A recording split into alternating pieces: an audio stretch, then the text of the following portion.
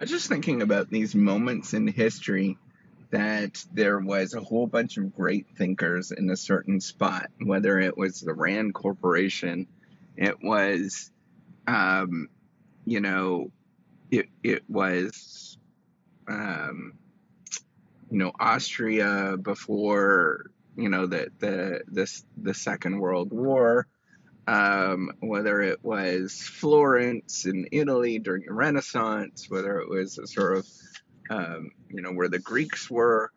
I think about like, man, it is very precious to get a place, to get a moment that really is just intellectually stimulating and interesting and just kind of kooky, right? Like it's very kooky to have these moments in history where people are just able to think about ideas without having somebody telling you that you're wrong, that you're stupid, sort of, on a mass scale and sort of culturally on a mass scale to have psychological safety, the idea that you could speak up and say whatever's on your mind without somebody, chastising you or silencing you in some sort of way. And I was thinking about like how remarkable those moments in history are where there's just like weird blip that happens and I would say that we're not necessarily in a renaissance right now, but also we're able to say a lot more than what we used to, right? The sort of democratization of information and thought is a lot more than what it used to be, and especially back in those days. Um, compared to those days.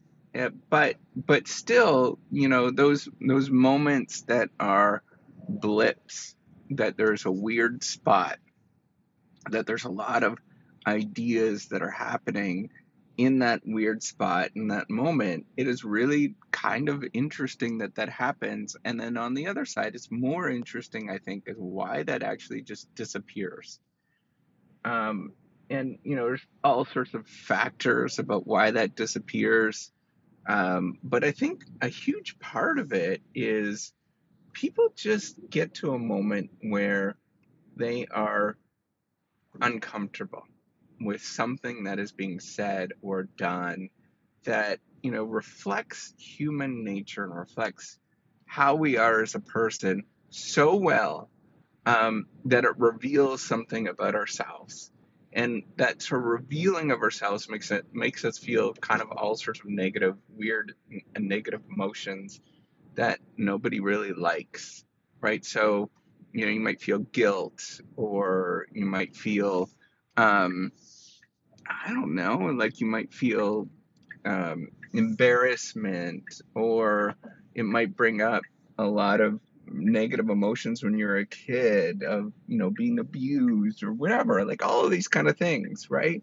um and then we automatically, because we don't like those feelings, we automatically want to shut them down and shut them out of our lives, and so we want to shut it out, broadly, and sort of silence the ideas that are being created, which inevitably silences people.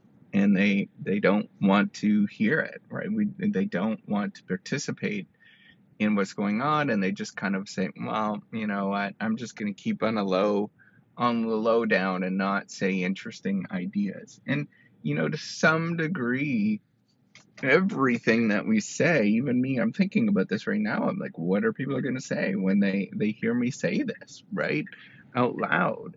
To some degree, everything is going to trigger all of these kind of emotions. It's not just positive things that come up. It's not just you saying really good things always, but some negative, not so good things that will come up, and we have to sort of um, understand that that's going to happen. It's always going to happen where people are not going to like what you say, and it doesn't matter what it says.